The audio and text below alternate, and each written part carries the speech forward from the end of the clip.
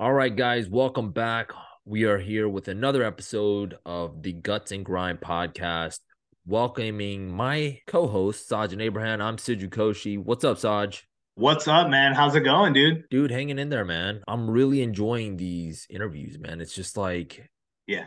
some of these folks, we know and we personally know, but, we find new things out of these guys. And I'm like, wow. You did that. I wouldn't Yeah. even known. And it's been really good, like to kind of get these experiences. Right. I agree, man. I'm loving it, dude, because it's like you said, like people like socially or whatever, but you never knew that they dove this deep into real estate, something that you're involved in as well. And it's like you learn so much from these people. And that's what I love about this, like trying to build a community around the things that we enjoy, continue to grow and learn. So I'm loving it, man. Like seasons 1 and 2 are great. You and me just talking about our experiences, but the season 3 of like bringing in new people and getting their experiences and their stories, like it's awesome. It's really fun.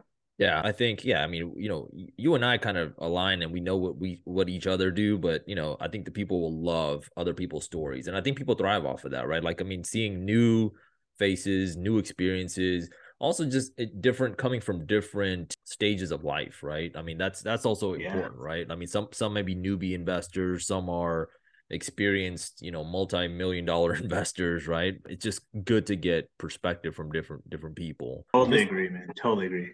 Yeah, but this week, we have Vo, super fun guy. I mean, he's kind of all over the place with his businesses. He's not just in real estate, he's a DJ, he has a taco truck. So I mean, just awesome stuff this week, and just kind of shows the power of real estate from a perspective of once you've grown, you can expand to other sides of businesses, right? Other things that you want to do. Like if you wanted to focus on a dog shop, I don't know, whatever, right? I mean, it gives you opportunity, right? And I think that's what Right. it kind of highlights this week. I don't know. What do you think? No, I totally agree. Like, so that's always in the back of my mind, like this financial freedom or time freedom that you get through real estate. But I feel like this episode kind of paints the picture in real life because, like, although I say that stuff, I'm in real estate, I invest and do all that kind of stuff. I still have my 9 to 5 job.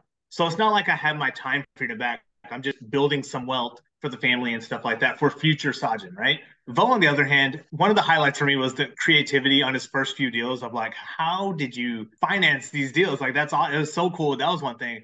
But then also taking the leap of saying, hey, I'm getting my time back. I built a system. Now I'm going to get my time back and try different passions that I'm into. Like you said, the food truck. He's an entrepreneur in that food industry. He's a DJ. He's got that tech company with the DJ stuff. So, like, it gave him the ability to do those things and also to be there for his family and things like that. So it's a great episode. I think you're really going to enjoy it. Yeah, he quit his job. I mean, I think he just said, "Hey, I'm done with corporate," and just Yeah. and this was before he built everything. So really cool story. Excited to get there. So here we go. Take a look at it. You're listening to Guts and Grind with Siju and Sajin, making the real estate journey accessible to anyone.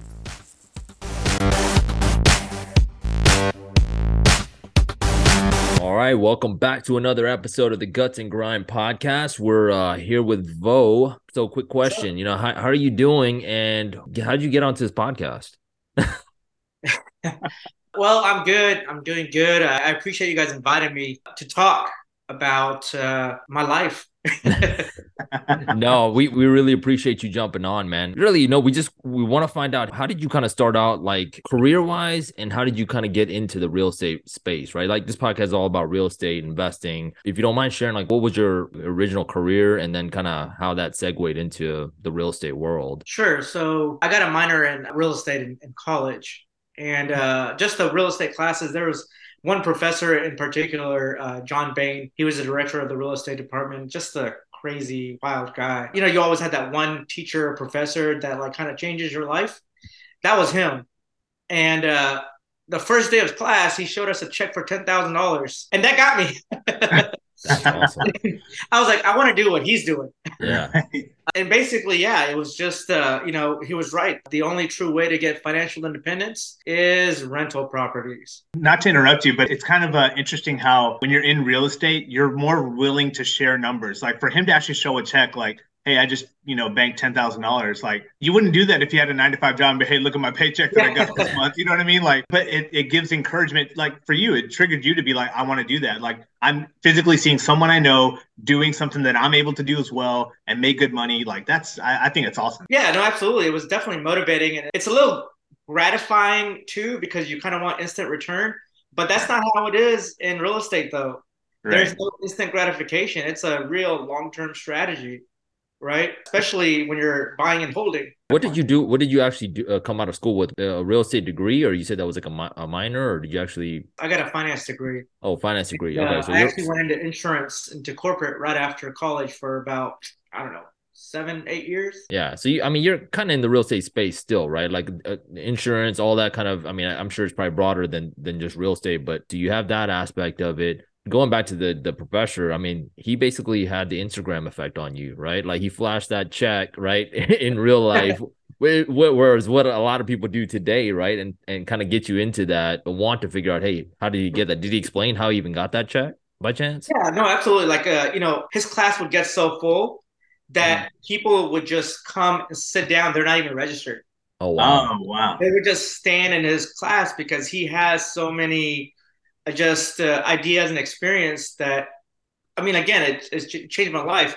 And it was, I mean, I'm just joking about the $10,000 check, but it was just a lot of things. I mean, a lot of things that he said and did, it wasn't book learning. It was more like real life. You can actually apply out there, you know what I'm saying, in the real world. But yeah, the interesting thing about real estate is there's so many ways to make money. I didn't realize that there was a class for real estate, like a college course. I know that there was like companies that did it so you could like get your license and stuff, but I didn't know that you could like minor in it, in real estate. That's pretty awesome. Yeah, not honestly. Yeah, that's a good point because I don't know a lot of other universities that offer real estate classes. Although it ended up being a really expensive way to get a real estate license because you can get the same ones from like Champion Oh, sure. for like, I don't know, a hundredth of the cost. Right. But yeah, I mean it was great. Where were you based out of when you went to college in Dallas or North Texas and North Denton. Texas? Okay, The okay. Eagles, baby. How did you kind of dive into your first, I guess, throw at real estate? I mean, was it rentals? Was it single family? How did you kind of head your way into it? Yeah, so I did actually buy a condo like that I lived in Uptown Dallas for myself when I was still in corporate. And then, I wanted to get my feet wet. So I did actually buy a little house for like $28,000 the first. I just had to do like very minor repairs to it. It was in Fair Park, Fifth Ward in comparison to Houston. Yeah. So yeah. Now 28,000 makes sense. I'm like, oh, that's a Yeah. I mean, honestly, it was a really good deal because the house was in relatively good condition. Foundation, roof, all that stuff was good. It just, all I had to do was take out the carpets. The funny thing about the older houses are if you take out the carpet, there's actually hardwood floors, like nice hardwood floors. I think it's sometime in the 60s or early 70s. They were like, oh, carpet's better. Of course, everybody was getting high then too, but Bo, if you think 28,000 was a good deal back then, what do you think it is now? right. oh man, a good deal now. That's a really good question. A good deal now there would be like 75 to 80,000. Exactly. Wow. Exactly. Yeah, I got my feet wet there, and after I got married, I decided fuck corporate, I'm out. So Wow. again, I wouldn't be where I am today if it wasn't for my wife, for all the love and support. Thanks, honey. You're a good man. Let me ask you about the timeline. So you went to school, you had your first taste of real estate by that class that you took, and just to get the little itch, right? You got out of school, you went into corporate, you bought a place for yourself. So that's kind of like your own real estate. You're not renting it out, but it's like something you own. In the mix of that, you bought this $28,000 property in a hoodish area, hood adjacent. And so you got that turning. So going back to that, what was the drive to do that? Was it because of the class and you're like, hey, I know this is the way to build wealth, so I'm going to at least try my luck and see what happens? Like, did you use a realtor? Like, what did you do? Like, what did that first step look like for you? Man, I don't know if we have enough time to really talk about all the details because I will tell a long story. But to keep a long story short, I was DJing at bars in Uptown, and one of the managers and I, Mike, shout out to Mike Law, we hit it off real well, and he's a hustler, so he was like, oh yeah, man, I'm trying to pick up properties, kind of in the same wavelength. Okay. And so him and I just went driving around Fair Park, the neighborhoods, and looked for signs, like we buy houses or house for sale or whatever it may be. And yeah, we saw a sign outside the house. We called it and negotiated the deal. and just got it done. No realtor, nothing, nobody else involved. Wow. Within a year after I bought my condo. But yeah, the goal was to just build a portfolio. But then it was like 2008 hit, and just I got laid off, so I wasn't able to buy more properties. It was on hold. Real estate was on hold. I got married. Fast forward, and then I was like, I gotta do something. I didn't have a lot of money saved up at all. Credit was good. When you don't have a lot of capital, you really kind of what's the word? Make it enough. Yeah. Yeah. I had to make it enough. Right. So yeah, I bought my first property for $11,000. So you did the $28,000 one. You had that, and then there was a bit of a break, and then the next Yeah. one was $11,000. Yeah, so that was like a straight tear down. Like, I mean, if you Oh, look, okay. there's no plumbing. It was a straight up trap house. I mean, it was a Oh, it was a, wow. it was a crack house. They had the screen doors to like push out the drugs and take the money, and then in the middle of the house there's a hole in the ground. So you lift up the carpet and you can just stuff whatever, because it's a pier and beam Wow. house. It was wild. I mean, just looking back, I'm just amazed that I was able to pull that off. Let me ask, like, why would you see that house and say, I'm going to buy that and make that a rental property? Like, was the surrounding area getting better? Like, what was the drive to say, you know what, I'm gonna go for it? Or was it just like, no, this is a good deal. This is all I could afford. Like what was the mindset of saying, yes, I'm going with this house? The latter. I don't have a lot. I gotta make it enough. I'm trying Yeah. to make $1 out of 15 cents, basically, Right. right? Again, when you're buying a house for that much, you're not gonna get a loan anywhere because nobody's gonna give you a loan for a crack house Right. to fix up with no experience. So yeah, I had to leverage my credit. And, I was just putting everything on my credit card, and then man, somehow, some way, I got it to work. I renovated it, foundation, the whole 9 yards. The video is actually online.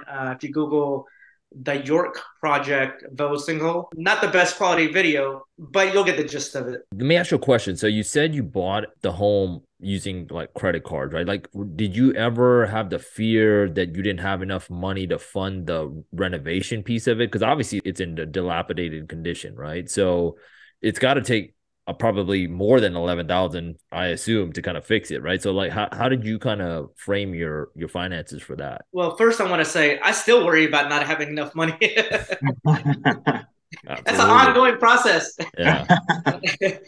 But yeah, man, I mean, going into it, I didn't have any contract. I mean, I had literally nothing lined up. Like, I was just like, hey, you know what? This is a low risk.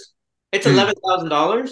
Worst case, I mean, it was pretty calculated if you think about it, because yeah, I mean, land value alone, even if I had to tear this house down, who the fuck cares? It's $11,000, right? Right. But yeah, I took the risk. I found a contractor willing to help me out, and man, like, there was so much trash that came out of that house.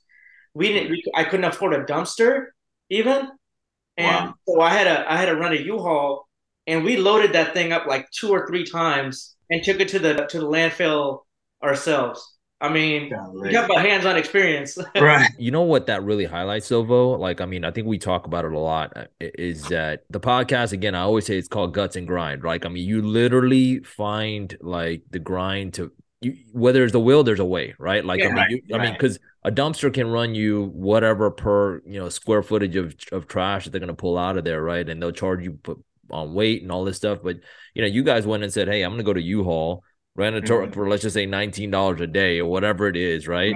Right. And you can just do the same thing, right? I mean, you're just hauling to the landfill anyway, so it may take a couple extra trips, but like minimizing your costs, it really highlights, hey, if you get creative, you can get Right. in on the game on the real estate side anywhere, right? I mean, you bought a piece of property on credit cards, I mean, like, Right. Yeah. I bought like 5 properties on credit card. Oh, wow. Really? Golly. Yeah, That's I amazing. mean, again, it's Visa is watching. You didn't hear any of this from me, but I mean, again, you gotta figure it out, right? Yeah. When you got a will, like you said, you got a will. You're gonna find a way, and you get all these credit cards that have the promotionals. Like you do a 3% balance transfer, Oh, blah sure. blah, 0% interest for 18 months. I was really leveraging that, and again, in hindsight, man, I saved a ton of money, because you think about how much you're paying in closing costs and Yeah. just interest even alone, even if it's like a 4.5% interest rate. I was basically paying just a 3% interest rate one time. So, I mean, I saved a ton of money doing that as well, right? So, if again, you have to get creative. I mean, if you can't, I'm much more comfortable now, so I'm a little bit more like, okay, just I don't want the headache, just take care of it. But You know, man, back Sure. then Yeah. it was guts, it was grinds. I love it, man, because it's even with money, we talk about this, right? Like it's so I think we've talked about in past episodes, like the last decade for us was, we had low interest rates, right? Like so we can leverage loans and banks and things like that, right? So now the interest rates are not super high. They're higher, right? They're double what they were before, but it scares a lot of people from buying property and things like that. But but if you think outside of the box, right? Like things like I'm not saying put a whole $300,000 house on a credit card, but but if it's like this is the creative aspect of it, right? If you can leverage money for 18 months at 0% on a credit card, right, and float it, and then find an ultimate long-term debt to kind of to cover it. I mean, that's creative. That's Yeah. making it happen and making it work within what your means are. So that's really cool, man. I'm not saying it's pretty riskier than Yeah. normal, but you've got comfortable off of it, and now you've kind of built off of that, right? That house is probably worth what now? It's probably over 100,000 easily. I sold that house. I'm not trying to brag, but I sold that house last 6 months or 8 months ago for 225,000. Wow. 11,000 to 200 something thousand. 225,000. What was your all in on that though? No, no, no, not that one. Shoot. Actually, I apologize. I still have that house, but it's worth 225,000. Oh, wow. The house that I bought for 28,000, I just sold for 225,000. Oh, wow. Dude, that's awesome. But I mean, that whole area is gentrifying, man. I mean, it was kind of like the risk was relatively low because when you're on the ground level, there's only one way to go up. Yeah. That makes sense. Let me ask, you buy it on credit card. You had 18 months to figure it out. Did you roll that into like refinance that into a traditional loan, or did you kill the payment? Like what did you do? Yeah, so I think you had asked a question about the construction as well. It ended up costing me about 20 or 21 grand to get it done. I was basically into it for about 35, and then I was running it out for like 650, which is still not bad at all because I was still getting like a 28 to 30% ROI, which is unreal. Unbelievable. Yeah, that's awesome. So I obviously I paid the contractor for labor in cash, and then I leveraged credit cards for materials and all the other stuff. And I would just pay it off as much as I could every month. It's not like I'm paying the minimal. I'm trying to pay up as much as I can. So at the end of that 12 months, I'm not going to have the whole $35,000. Yeah. I'll have maybe, I don't know, 18,000, which is not bad. Then you Right. roll that over to another one. That's 0%. So you never played with the banks. Like you never, or I in this couldn't. scenario, you never played with the banks. You're just like, I'm gonna roll it to the next card, make that payment, take advantage of the low interest rate, roll it again. Like how many times would you do that? Oh, I did it like 5 or 6 times, man. Oh wow, that's brilliant. That's a smart move. Like to be able to, especially when the cost is so low. You're talking about you're all in. You have the house renovated, labor's done, materials are bought for 35,000. Like Yeah. that makes sense. Like that's awesome. I did that about like 6 times. That probably bought you about, I'd say, let's just say each credit card is probably what, a year on a special interest rate or something like that, right? So it probably bought you like close to 5 years of, 0% interest. Yeah, and the important thing is, and a lot of people don't realize, you gotta leverage your credit. I mean, Sure.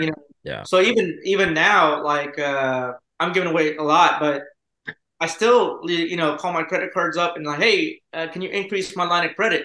I'm not using it. I'm not using it, but you never know when a deal may come that you're like, oh, I have way too much cash put into another deal. I need to pull some money out because I can't let this deal get away. You got to always be thinking about like round circle. That's so cool. Did you walk into it knowing that was the plan, or were you in it and then you said, "Oh snap, I'm running out of time. Let me find another way to roll this over"? Or like, did you walk into it knowing like, "All right, I got this credit card"? That was the plan. That was the plan. That was the plan. So from the beginning, you're like, "All right, I'm going to float this, low interest rate, and then I'm going to find another low interest rate to roll into, and eventually pay it off." It's actually zero interest rate, right? Yeah. I mean, because it's only a one-time 3% transfer fee. Of course, my wife wasn't so excited about it at the time. Sure. But man, again, she was such a boss. Since you're mentioning that, what did it take to get her on board? Like, what was the conversation? Did she like, because it's one thing to say, oh, I have a supportive wife, but like there had to have been some type of work done ahead of time to prep her for it. Like people have spouses that maybe won't be that comfortable. And like there's always a way, like you see, there's always a way to make it work, but what are the things to do to make that person comfortable? I mean, each person is different. My wife, she's a brilliant, brilliant woman. She's actually really business savvy too. She may not think so. It took a while, man. It took a while to kind of explain and kind of get her on board. But I think she realized, like, I'm not going back to corporate. So I'm going to do this. And she knows my personality is like, when I put my mind on something, that's it. I'm in it. She was a little reluctant, like, do you think you should just get a job too and do this on the side? Right, right. No. Well, you kind of prove yourself because you said before you got married, you had your condo and you had that first property you had. That was just when you're single, right? I was single, but I mean, going from having a corporate job and, passively investing to full-time investing Yeah. in what seems to be like a really high risk, low return environment, two completely different things, And any investor that's out there listening, you have one or two houses, it doesn't feel like you're getting a whole lot. It's gonna be a struggle, but anything worth it is a struggle.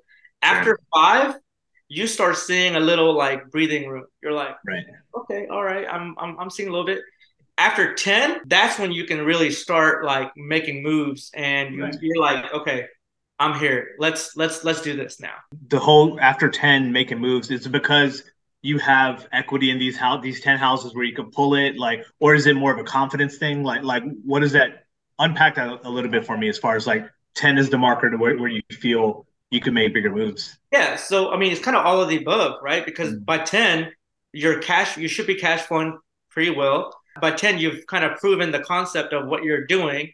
You've got a lot of experience at this point, right? So, you have your finances in order, you have experiences, you have contractors.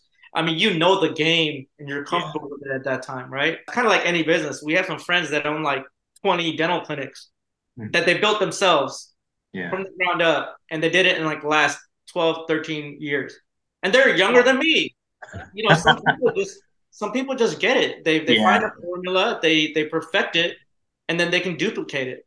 Yeah, I think you're right. Once you scale to a certain level, right? Like obviously you've found the rhythm of it, right? And not just that, but the actual formula, right? That makes it work. Yeah. And then you also have, the risk is also minimized because you have more properties that can offset other ones that are probably not doing well, things like that, right? So with that said, though, like what's the portfolio look like? Are you still focusing on single family residents, or are you kind of changed like demographics, or are you still in the Dallas area? What's that look like? So we're still, I mean, because the last 3-4 years has been tough because the interest rates were so low. It was a seller's market. Not a lot of like deals out there. Long term is definitely, we're going to continue to buy residential, right? Because again, that's the only true way to get financial independence. We kind of took a break 3-4 years ago because there was seller's market, and then we bought a food truck. So I was kind of busy with that, but we're still kind of passively picking up whatever deals that may come across that make sense. And are you picking up deals? Is it on market, off market? You're going to wholesalers? Like what does that look like as far as like your funnel? So, wholesalers, it sounds like it's going to be really equitable, but it's not.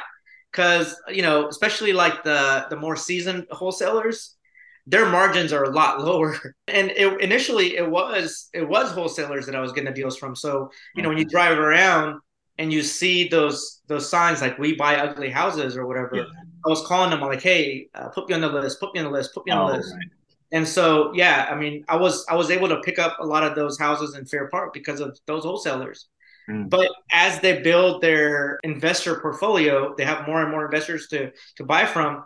Instead of getting a house from them for 60, or a deal from them for 65 cents on the margin, you're getting it more for like 75 to 80, which there's no meat on there anymore, right? So you might as well just go, kind of look for the properties yourself, or, you find distressed sales, right? Like people that are just needing to get rid of a house. I know you're in the Houston area right now, like you reside in the Houston area, and you were saying that these properties are in Dallas. Is it primarily still in Dallas? Or are you in Houston as well? Like what markets are you in right now? So we're still, predominantly in Dallas. One of my neighbors and I, my Tadao partner, we bought a house in Humble because he really wanted to kind of get into the real estate game too.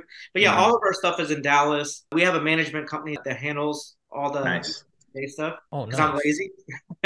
No. I'm a huge advocate of property management now. I Oh, feel yeah. like it's to grow, like to free up your mind so you could, worry about acquisitions, like let someone else deal with the day to day. How soon did you join? Did you like sign up with a property management company? Like how many houses? Oh, after my first tenant at that $28,000 house, Really? Oh, I Oh, wow. can't do wow. this because I mean, like exactly what you said. You can't scale if you're always invested. You're investing your time into this demand, right? Yeah. And when you're dealing with houses, for you, it's a business. For you, it's just a property.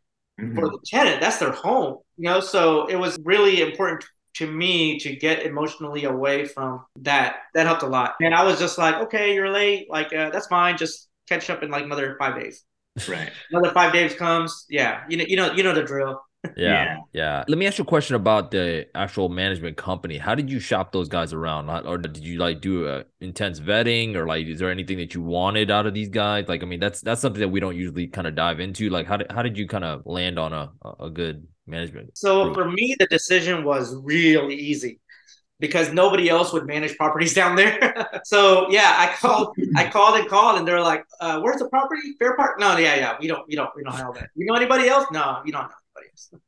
So I finally found Morrison Management, and I've been with them for ever since day one. Yeah, shout out to Morrison Management. And you're Right. still with them. I'm That's still with definitely them. I'm still with them. so. I mean, It says something about them, like that they're able to, do things correctly and like make sure you're getting paid on time and all that stuff. Like that's awesome. yeah, and not to badmouth them, they've been great. I'm still with my type A personality. I really use them more of like for admin. So they'll do Okay. all the paperwork, evictions, leases, all that stuff. And if it's like a repair that's like under $150, so the tenants will call them, of course. Sure. Hey, there's a leak under the sink. They'll send their guy out. And if it's $150 or around there, I'll just okay take care of it. If Hmm. it's anything a little bit more intensive, then I'm like, whoa, hold on. Let me send one of my guys out there to really assess what's going on. You'll hear horror stories about management companies in business to make money too, right? So they necessarily won't care how much the repair costs. They're not going to like nickel and dime or try to save every little penny for you. Sure. No, So that's fair. That's something I'm not struggling with, but like trying to figure out as well because like I have a property management team that I know and trust, so I don't worry about them. But there's other teams that I'm like, what are y'all doing? Like, is it really the cost? Like, what's going on? So it's a fine line because you want to disconnect yourself, but at the same time, you can't fully disconnect because you have to, keep your finger on the pulse, right? Like, see what's going on, know what things are supposed to cost, and when you get a bill, at least dispute it, right? Like, if you don't feel right about it. yeah, I mean, and again, a lot of what I'm taking away from the houses that I did, the rehab is I know how long it should take to Sure. repair something, or how much it should cost to do drywall. You can't bullshit a bullshitter. That's right. I don't know if I'm getting ahead of myself, but I'm curious, like, what's the plans for the next 1 to 3 to 5 years? Like, is it more the same? Are you trying to get into different markets or, different property types maybe? Because it seems like right now it's all single family homes, right? Yeah, and in regards to real estate, we're again just looking for more passive stuff. I'm not flipping anymore at all. We're actually one of my other business partners and I, Jerry, we bought like 15 or 16 lots in the Fair Park area. And so we're gonna build. We're gonna build from the ground up. We're just holding them right now Wow. as the values are going up. But as far as flipping goes, I'm done with flipping. After we build these, we're gonna just continue to buy like single family homes wherever we can find a good deal. The next 2 years, anyways, we're in the process of building a restaurant, and then we just launched the Tadao, the tech company. So I'm not as involved in real estate as I was before, Sure. but not to say that it's still always going to be there for me. Yeah. Yeah. That's awesome. Because that's one thing I like about real estate because you could push the gas or you could let up on the gas as much as you want as far as your own involvement, right? Like with real estate, you have the ability to hire a property management company and just talk to one person and say, "Hey, is everything okay? All right, good." You could hire a CEO and say, "Hey, I want you to be my acquisition manager and start acquiring properties, and we have this much funds and blah." Like you have the ability to do all that stuff and gives you the time freedom to be able to do all these things that you're doing, right? Like it seems like you got a lot of plates spinning. You know what I mean? Like that's awesome. Yeah, it's my ADD for sure. That's, But I yeah, mean, again, it goes back to financial independence. I got my agency license as well. If you're a realtor, it's like a job. You got to be out there like hustling hard, right? But because of the rental properties, that passive income, you have a lot more time to be able to get into other businesses. Name another investment other than like a CD or something where you can just put money in and just be like, okay, I'm gonna be good. Yeah, man, you're preaching to the choir, dude. Real estate's kind of like once I figured it out, I was like, wow, there's nothing else like this. And I'm sure there's definitely other ways to make money. You could do the stock market, you could do all these different things, start different businesses. But like I said before, like the ability to crank it up or pull it back as you see fit. Like, hey, this is my personality and this is what I want to do, and I could implement that in my real estate business, right? I mean, like passive, stock investors, they're still watching like C-SPAN or all these stock shows all day long. Like Right, right. can't get away from the TV. Yeah, yeah, yeah, no, stocks are way too volatile. I mean, if anybody says anything wrong, or any big name says, spouts off anything news wise, they can turn the market, right? Elon says one thing, boom, market goes the other way, right? So I mean, right. I think that's way too volatile. I mean, with real estate, at least the thing is, for a shift in the market, it's going to take time, right? If it's going to go down, it's going to take months at least to kind of go down, right? Or if it's going to go up, it's going to take months. So that transition is a little bit more, we can palette that a little bit better, right? So no, it's all good. Everybody has been screaming for over a decade now.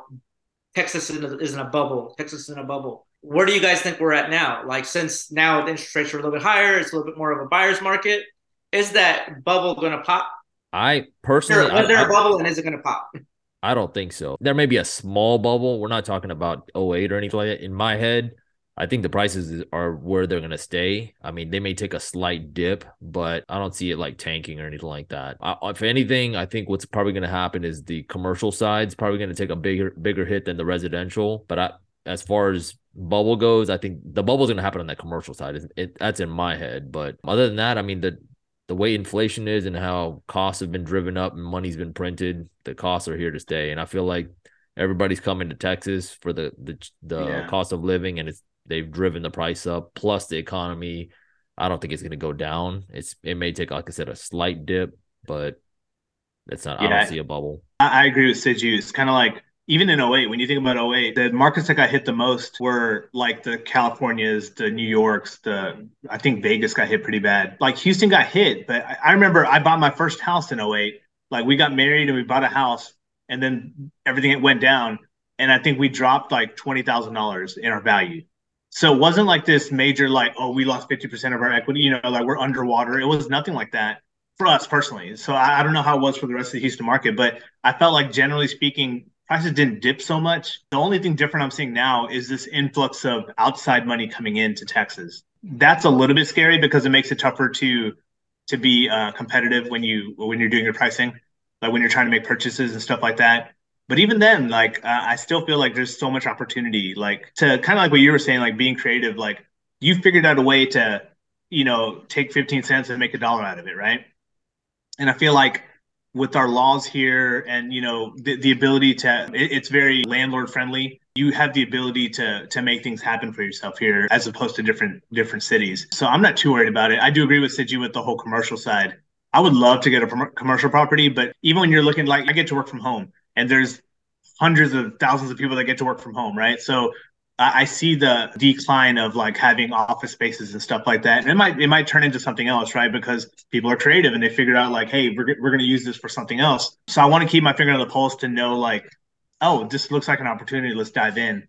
But as far as the bubble, I'm not too worried about it. Like I don't think anything's popping. I don't think there really is a bubble in Texas. And I don't think in '08, the difference between '08 and now is '08 was really because of bad mortgages, right? They wrote a bunch of bad mortgages, right, and just gave money to whoever, and that was the underlying premise what tanked '08, right? So I don't see anything like that now because they're so strict on giving loans. I mean, you see, it takes the process to get a loan now is insane, right? So I think that it it's was going a to stay. combination of bad loans and then the economy tanked, right? So there was like so many layoffs. But my concern is, over the last, especially 5 years, where it's been such a seller's market where buyers have been going in and paying cash. So let's just say, to keep it simple, $100,000 house, the appraisal comes back and it's $100,000. the seller's like, I still want 120. Buyers are paying that extra $20,000, right? So Yeah. for me, that's false inflation. So my thing is, yeah, if the economy slows down and people start getting laid off, man, it's going to be even bigger than 2008, possibly, Mhm. because now you got that extra $20,000 on top of the what the value actually should be, That's right? true, but I feel like the market's going to level itself out because days on market's going to be a thing, right? Like it's going to be these houses are going to just sit there on the market for months on months on months. I've seen properties like I don't know why, but they're there for like 100 days. Like it's crazy to me, but it's because they have this feeling of like, no, I bought it for this much, and I'm not going to go under. I'm not going to go under, right? But there's going to be a breaking point, like with to what you were saying. If people lose their jobs, or if they have to move, or if they're like under the gun, they really have to sell, like prices are going to drop. Like it's inevitable, you know? And I think a lot of people, I think we're going to see a lot of that. If it's not already happening, I think a lot Yeah. of people are going to lose a lot of equity. Yeah. Yeah. It's unfortunate, but it's also, I hate saying it like this, but it's opportunity, you know, like Yeah. when people like these are the times where people that have saved and kind of sat on the sidelines with a little bit of cash, they could say, all right, I see the price dropping, let me swoop in and to some extent you're helping them out, right? Instead of you going into foreclosure, let me just buy it for this price, right? No, you hit it right on the nose. So when I was in insurance, I did special lines and we did motorcycle claims. And I would get one fatality a week, Oh wow. like one fatality a week. And just like it really kind of mentally drains you. Yeah. But whenever you're actually talking to family, you're like, oh man, like, do I want to talk to them? Whatever, Mm. blah, blah. They're just going through this life changing, experience. But they were genuinely happy to hear from you because they needed the money. So Yeah. distress sales, it sounds very predatory, but like you said, those people need help, right? Yeah. They need a way out. Yeah. Yeah, Yeah. they need a way out. So you got to really kind of go into it thinking, yeah, I am helping somebody out and have that kind of good energy rather than, oh, hey, I have an opportunity to take advantage of somebody. Right, right. I say it's an opportunity because it is an opportunity, but it's not an opportunity to be a bad person. It's an Right. opportunity to just like assess the situation and say, hey, I know you need to exit. Let's figure out a deal where we could work together. And that way you could walk away without a big cut in your pocket, right? Like, you know, you're still getting some money in your pocket and I still get a good deal. Like there's so many scenarios where there's a win-win-win, right? There doesn't have to be a loser in this, right? No, yeah, absolutely. Yeah, I'm a firm believer of everybody on the table needs to be happy.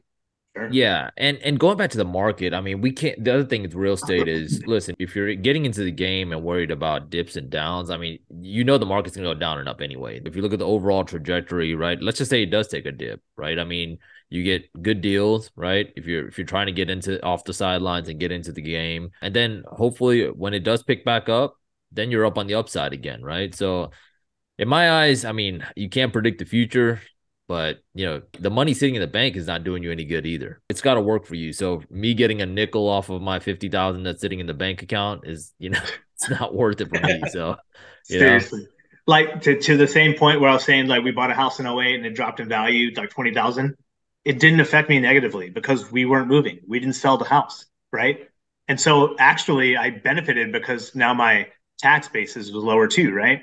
And Yeah. so I still have this house to that day, right? I mean, to this day I still own that property and it's increased in value. So like time is your best friend in the real estate world, in my opinion, right? As long as you can ride the wave and you're not in a rush to sell a property, you can't really get too hurt, you know? Things could always So, happen, right? so yeah, no, absolutely right. I think the bigger thing is you got to have a plan, right? Like, Yeah. going into it, everybody's like, oh yeah, like real estate, I'm gonna make money, I'm gonna make money. It's not always the case. If you really kind of think about it, real estate it can be a pretty bad investment because a lot of people are like, hey, I'm gonna buy this property and it's gonna go up. It may not go up because the first 5 years you're really, what are you paying? You're paying interest on the Yeah. mortgage, you're paying taxes, you're paying insurance. So if you sell it and make a $8,000 profit, Yeah. you're still losing money. Right. Right. Because a lot of people they don't calculate like how much you spent like just to nothing to the bank. Yeah. you're right. It's also, investment. Like, yeah, I mean, real estate's not for everybody, right? Like if you're 65, 70, which I'm not saying you can't invest it at 65, 70, but if you're looking for a short win, that may not be the right avenue, right? But Right. if you have a little bit more of a runway to build, 10 to 15 years of hold time, then yeah, obviously you can make some money on the end of that, right? Hopefully some equity out of it and some appreciation. But yeah, I think everybody has to assess their own. It's the same thing. If you don't have money to put to a down payment, then real estate may be tough for you to kind of break into. Not to say that you can't, because you're obviously a story that that made it work without the down payment, right? It's about knowing yourself, knowing what you can handle, and knowing how you can get into the project, as well as how can you ultimately succeed out of it, right? Like whatever your plan is. And if you don't have that in place, like for instance, you can take the credit card debt, but if you don't know what happens after that year introductory 0% is done, Yeah. dude, you're gonna get railed with a 40%, 30% interest rate now, Right. Right. That's right. There goes all your cash flow. Yeah. Yeah. So Yeah. like you have to be smart, right? Like, I mean, all of it is, I think, boils down ultimately to the numbers, right? And if the numbers don't work out, real estate can be a fail. Absolutely. And I'll be the first to say that on here. So it's just, you have to run the numbers, and the importance of that, I can't stress enough, right? And you have to be able to tolerate that. Otherwise it can be stressful. You're just, you're completely stressing yourself out. On that note, if you had to start all over, like, would you change anything? Like, what would you do if you were talking to a version of yourself that's just starting out? What type of advice would you give them? Wow, that's a good question. I mean, it's it's hard to say because here I'm sitting here, right? Like I am comfortable, so I feel like the younger me definitely made the right decisions. Just be more patient, really, Mm. right? Just be more patient and don't be afraid to fail, right? That's Because a good. lot of people are like, oh, I'm going to lose money and this and that, blah blah blah. You spend a lot of money going to college and you go out and get a $35,000 job. Yeah. That's probably not a really good investment, right? So if you lose a little bit of money in investing, real estate, whatever it may be, take it as experience, take it as education, right? So I would definitely tell myself that looking back. I love the don't be afraid to fail. That's one of the Yeah. mottos I live by now, right? Not when I was 20. I probably should have, right? And because if you don't fail, you don't learn, right? And Right. if you got to make those mistakes, I think the mistakes, those lumps you earn, right? Like that makes you stronger down the line. So I love that, man. That's key for, I think, a lot of people in a lot of industries. And it's just a matter of like, hey, it's only a mistake and it's only a fail, it's only a loss if you don't take anything away from it. Like, Right. why did it fail? Why did you lose money? Where did you lose money? If you can figure that out, then the next one is going to be so much better, and you're setting yourself up for success. Right. Absolutely. Education, just educating yourself. Absolutely, man. Vo, thank you again. I know we're kind of wrapping down to the end of the interview. Appreciate your time. How can people, I know you got a couple of projects. If you want to, spitfire that now and give people on how they can connect with you and some of your projects you're working on, feel free to. And we'll put it in the show notes as well. Oh, I appreciate that. So if you're in the Dallas area, Google best food truck in Dallas. It'll be Tacos, Bites, and Beats. Go check us out on Irving Boulevard. We have a taqueria. Business partner Jorge, shout out Jorge Castellanos, my man. Dude, best tacos in Dallas, hands down. I'll put them up against anything. Trying to open up a restaurant in the Cedars called Dulce Nina. Dulce is Jorge's wife's name, and Nina is my wife's name.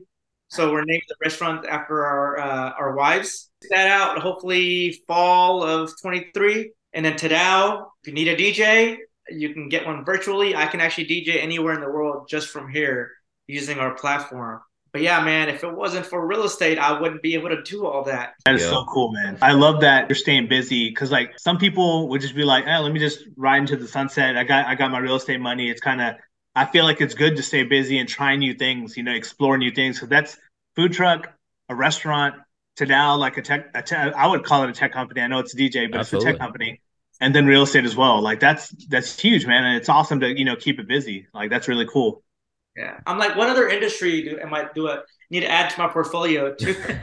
I mean, you've knocked off like the biggest ones, man. You have Yeah, tech, exactly. real estate, and the food industry, Food, So yeah. I don't always drink Dos Equis, but when I do. no, man, That's awesome. that shows the drive that you've had and the passion you have for what you do. And thanks again for sharing your story. Again, welcome back anytime, and appreciate the time. For those of you guys listening out there, Hats off to you guys for taking the time out of your busy lives to do a podcast, because there's a lot of time and dedication involved into trying to help other people. And a lot of people don't recognize that this is helping them, right? Sure. Even though I love looking at y'all's beautiful faces, a lot of times you're like, oh, fuck, I got to look at a podcast. No, man, like, hats off to you guys for doing this. And I appreciate you guys having me. Thanks for those words, man. Like, I say this a lot, but like, I feel like the generation before us got rich quietly, and that's fine. Like, it's okay to get rich quietly, but I feel like there's enough to go around. And like, if we could just share our knowledge, like Siju and I aren't pretending to know it all. Like, we don't have all the answers, but we have a little bit. Like, we have a little bit of knowledge that we just wanted to share. And then we know that we have people in our community that we could reach out to and say, hey, share a little bit more, give us a little bit of your story, because I know I've benefited a lot from that. So I appreciate you acknowledging that, man. That's awesome. Thank you. And I mean, again, a lot of people have made a lot of mistakes and lost a lot of time and money doing it. So if we're able to help other people not make the same mistakes, that's where it's really at, man. You hit it right on the nose. Our parents made their money real quietly because they had the stigma of bad luck or whatever it may be, right? But yeah, I think there's a lot of value in sending positive energy out there in the world and receiving it. Absolutely. Nice. With that said, well, thank you again. And for those of you guys listening, like us, follow us, subscribe to some of the things that Bo's working on. And we will see you in the next episode. Thanks, guys. Wait, at Tadao.live, Instagram, follow us. All right. Awesome, man. Good plug. All right, brothers. Thanks, guys. Later. Thanks for listening to Guts and Grind with Siju and Sajin. Be sure to tune in next time.